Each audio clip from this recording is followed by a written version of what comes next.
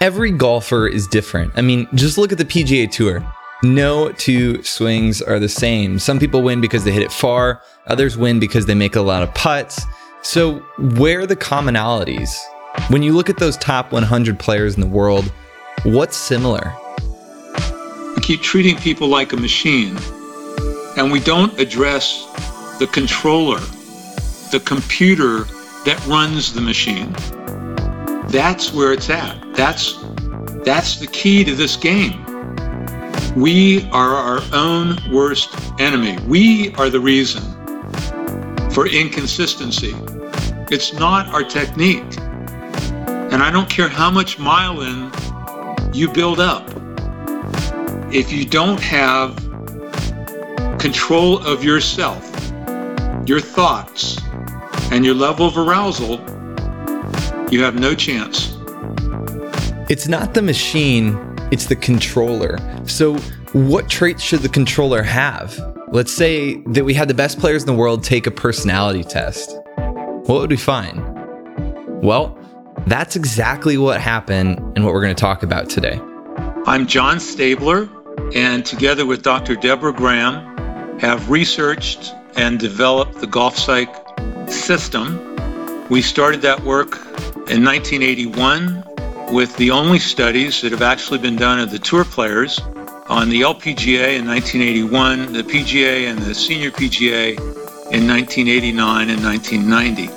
And the basic question we asked was, why are some players so successful, yet other players never?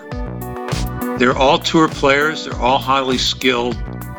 So what is it that the frequent winners are doing that the other players are not? Is there some difference? We discovered that there was a very statistically significant difference in personality between the frequent winners and the other tour players. In fact, they discovered 8 traits that were statistically significant that separate those that are highly successful and winners from those that perform well but never quite make it. There's a night and day difference, and we're going to dive into exactly what those are today on the Golf Science Lab. You're listening to the Golf Science Lab, where we're bringing to light research and concepts that you might not have heard before, so you can discover insights to perform better on the golf course. Hey, I'm your host, Cordy Walker. So glad that you're back on episode 5 of season 2 of the Golf Science Lab, where we're talking all about the brain, neuroscience, and sports psychology. You know, if you're not following us on some social media platforms, Twitter, Instagram, Facebook, we're putting out a lot of content, stuff that you won't see anywhere else. So Instagram is totally different than Facebook, which is totally different than Twitter. So make sure to head over there, follow what's going on, and stay up to date. Also, we just updated our Insider Club content. These are some snippets of interviews and conversations that are not published on golfsciencelab.com. They're available for insiders. So head over to golfsciencelab.com/insider. You can get free access to that. But before that, a word from this episode's sponsors. Most people practice poorly. The number 1 teacher in Colorado, Trent Werner, has seen a lot of this over the years. One is the old just scrape and hit, right, that everybody kind of knows, and you whack a ball, and there's no learning from it. You know it's bad, you're pulling another one over before the other one's even landed, and you're raking over another one to basically just repeat it over and over again. When we look at the research, it's easy to see that this doesn't work. That's why setting up games and drills, tracking progress, and simulating pressure is critical.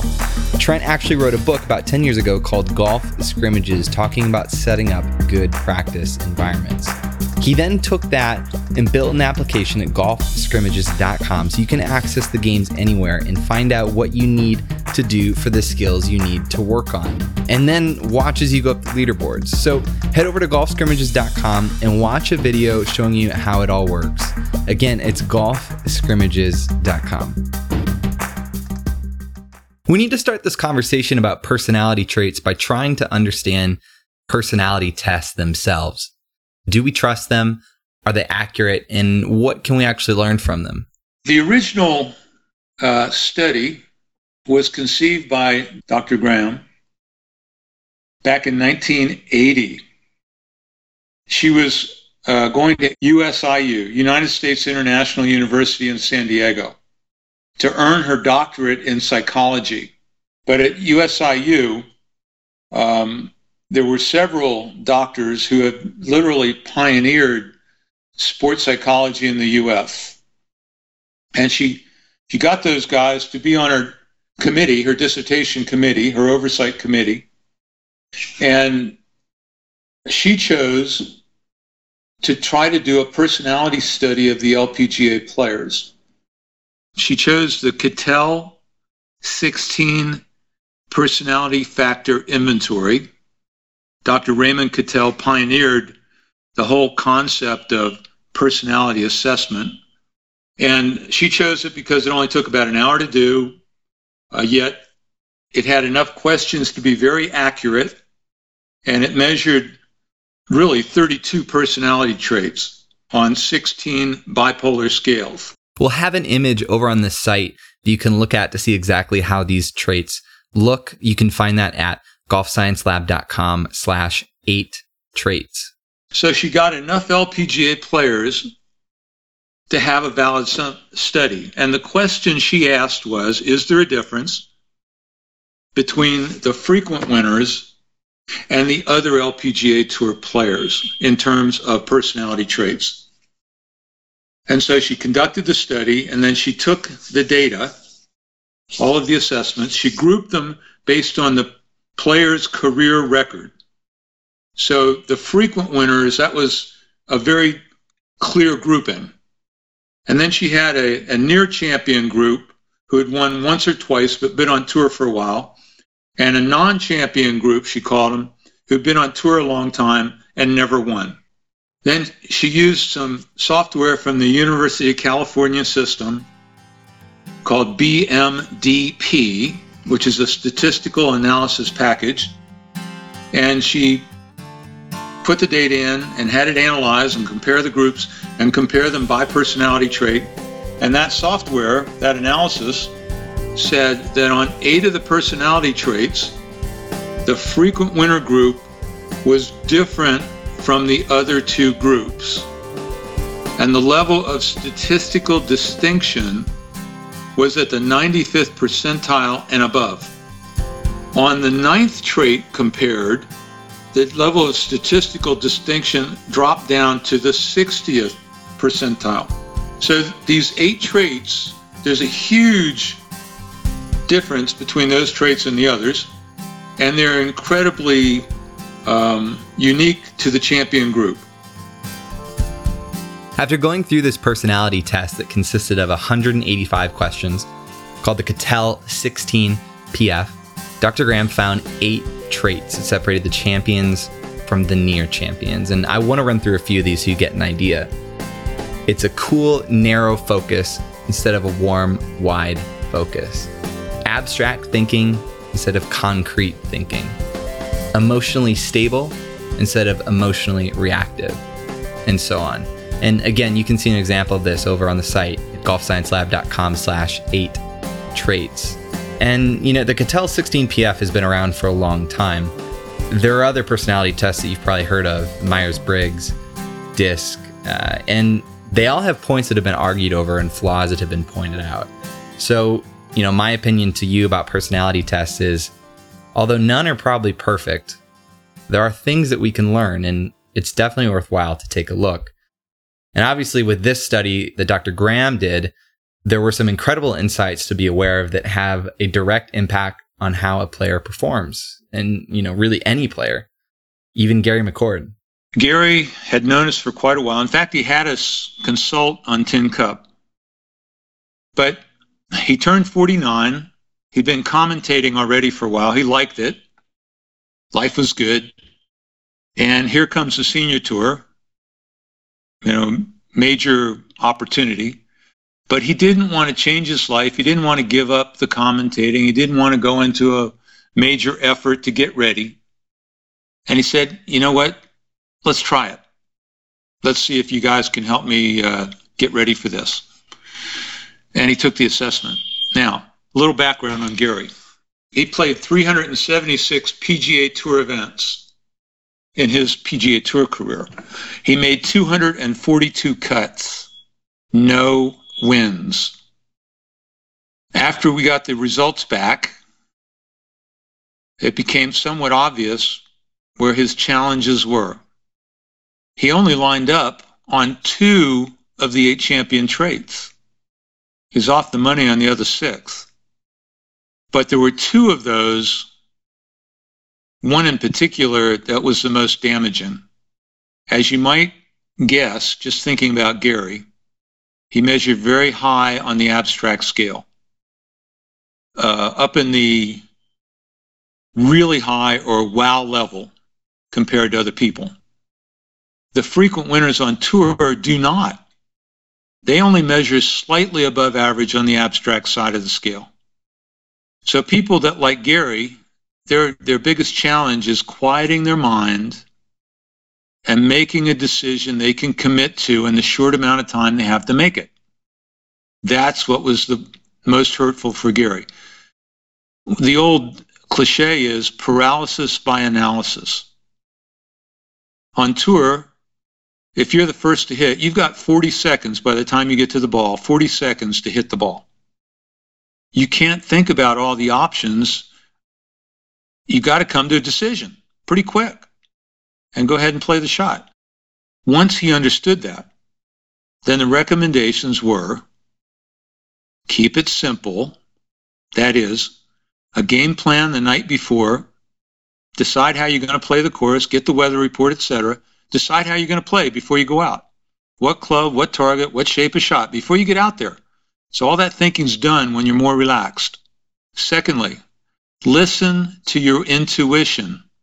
What we found is people that are high in the abstract scale have really good intuition or first impressions. Go with the first impression. Don't overthink it. And thirdly, on the putting green, read the putts from behind and below and stop. Don't second guess it. Don't go to the other side of the hole. It will just give you too much information. You'll get confused. And so with that work and, basic mental routine stuff and how to do those things, Gary was then able to go out and win in his rookie year on the senior tour. He won 2 out of 17. Same guys he couldn't beat on the regular tour. These are amazing results. They identified what Gary specifically needed to work on and got him to improve, and his results changed. And so getting back to what we started this conversation about, let's work on the controller and not the machine and see if we can change the results. And these same 8 champion traits came out when they gave the same test to PGA Tour players and senior PGA members in 1989 and 1990. This is really fun. We were able to eventually uncover something even deeper in each individual's unique psyche that both influence their traits and their ability to use the skills that we taught them to strengthen them. For example, a person that we call a challenger naturally has strong confidence, but they have an underlying obstacle, which is a fear of losing control. Then if they lose control, it can ultimately interfere with the confidence. And then, of course, it can snowball into affecting all the other champion traits, some more than others, depending on how strong they were to begin with. Another example that we call a reformer has naturally lower confidence, sometimes really low confidence. And the way they get their confidence, or they've learned to get it, is through perfection. So in order to be confident, they need to be perfect. And when they lose perfection, they lose confidence. And then that can snowball and, again, ultimately affect the other 8 champion traits. So, as with any growth, awareness is key. Once we can make them aware of their underlying obstacle, they can better manage it. We teach them skills for managing it. And then when they do that, their skills for maintaining the champion traits are better and much more resilient under pressure. Even further, since working with over 380 tour players, they found some traits that have even more importance than others. For all the years that we've been working with players, while it's not scientific, we've come to the realization that there is a hierarchy of the 8 champion traits, or a level of greater and lesser importance. They're all important. But I've gotten to the place where when I get a personality assessment back, the first thing I look at, the most important of the 8 champion traits, is self-assurance or self-esteem, self-confidence. Because that trait alone, and on the hierarchy of traits, I put that all by itself at the top. If the player is on the other side of that scale, if they're apprehensive, it makes everything so much harder to do. Frankly, I know that if I can't get them to work in that area, coaching them in how to focus and coaching them in how to lower arousal and manage thoughts is only going to be partially effective every now and then. But that apprehensive personality it's just going to fall apart. Here's how that can play out for someone with low self-assurance. They judge themselves based on outcome, based on external things. And the problem is those external things can go away right now. If you have 2 players, one self-assured and one apprehensive, they both play poorly today. And they come off the golf course, they're both unhappy, they're both upset. 2 hours later, the self-assured player has thought about what happened, has tried to identify what the issue was, or issues, has come up with a plan, and has put the round behind them. They will proceed to have a nice dinner, they'll proceed to have a decent evening, and their expectations for tomorrow are good because they believe in themselves. Okay?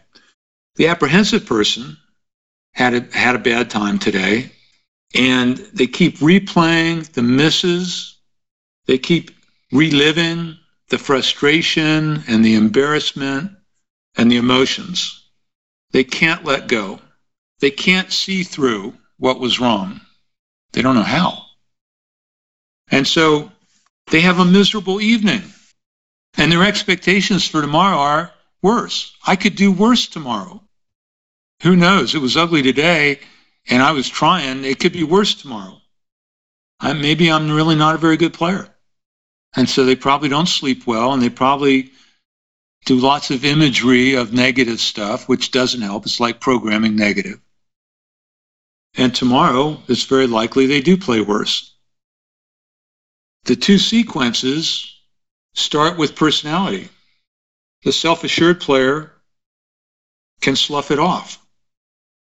That's why it's so important. I almost don't care where you score on self-assurance. More self-assured is good. So if you're a 3 on the scale, a 2 would be better. A 1 would be better. A +1 if that's possible. I'm not talking about conceit, and I'm not talking about a false sense of self. I'm talking about believing in yourself, trusting yourself, liking yourself. That's self-assured. People really need to separate their golf from themselves. There's my golf. You know, my golf is good or bad. It varies. It's not the same every day. That's just the way it is. But I'm always good. I know when the chips are down, I'm going to come through. I can do it. I believe I can do it. Versus the apprehensive just sees negative all the time. Negative potential outcomes, negative possibilities, negative responses from others. So I guess the question is like, how do we change, or how does one go about like getting higher up on that scale? First of all, start working on your concept of yourself. Look for the good, not the bad. Try to see yourself in a positive way. Make a list of your positive attributes, things you really like about yourself. Every day, add 1 more to the list. Think about what you put on the list. Accept it. Agree with it. Believe in it. Start emphasizing the things you can control and let go of the rest. So in golf, what can you control? Well, I can control preparation. I can make sure I've got everything in the bag I need. I can anticipate the weather. I can do a game plan. I can do imagery practice of good shots. What can you control when you're playing? Well, you can set mental goals for yourself before the round, and you can make the mental goals more important because you can control those. For example, one of my mental goals for today's round is to be really committed to every shot and every putt. And my goal for today I'll be happy if I can accomplish that 70% of all my shots and putts. Now, they're going to try 100%, but to actually accomplish it, it's going to be something less. Once we found the 8 champion traits, we then set out to create methods to teach skills to maximize them. And then we found it was really fun to see golfers of really all types quickly find ways to improve their play and to reach their goals. But the greatest reward came over a bit of time, at least for me as a psychologist, because we started to see lives improve also. They got more self-awareness and they got more adept at using the skills off the course too. Things like focus, confidence got better, abilities to manage emotions and tension, all helped them in other ways, from test taking to decision making to relationships and marriages. And then eventually we took on the challenge of finding out why it was hard to use these at particular times more than others. Obvious behavioral things first stood out, like lack of sleep, poor hydration, poor nutrition, stress from unresolved personal conflicts. But then it started to get even more interesting. Make sure to check out their book, 8 Traits of Champion Golfers. It's a book that I've personally had on my bookshelf for a long time and recommend that you pick it up as well. And head over to the site and maybe complete your own personality test. To learn more about GolfPsych or to contact us, go to golfpsych.com. That's GOLFPSYCH, like in psychology, golfpsych.com. And you'll find our programs, our schools, articles, free articles about the mental side, and contact me form to reach us. Again, that's golfpsych.com. Our book is called The 8 Traits of Champion Golfers by Dr. Deborah Graham and John Stabler, and that's available on Amazon and through some bookstores. We also have a number of products that are designed to be self-guiding.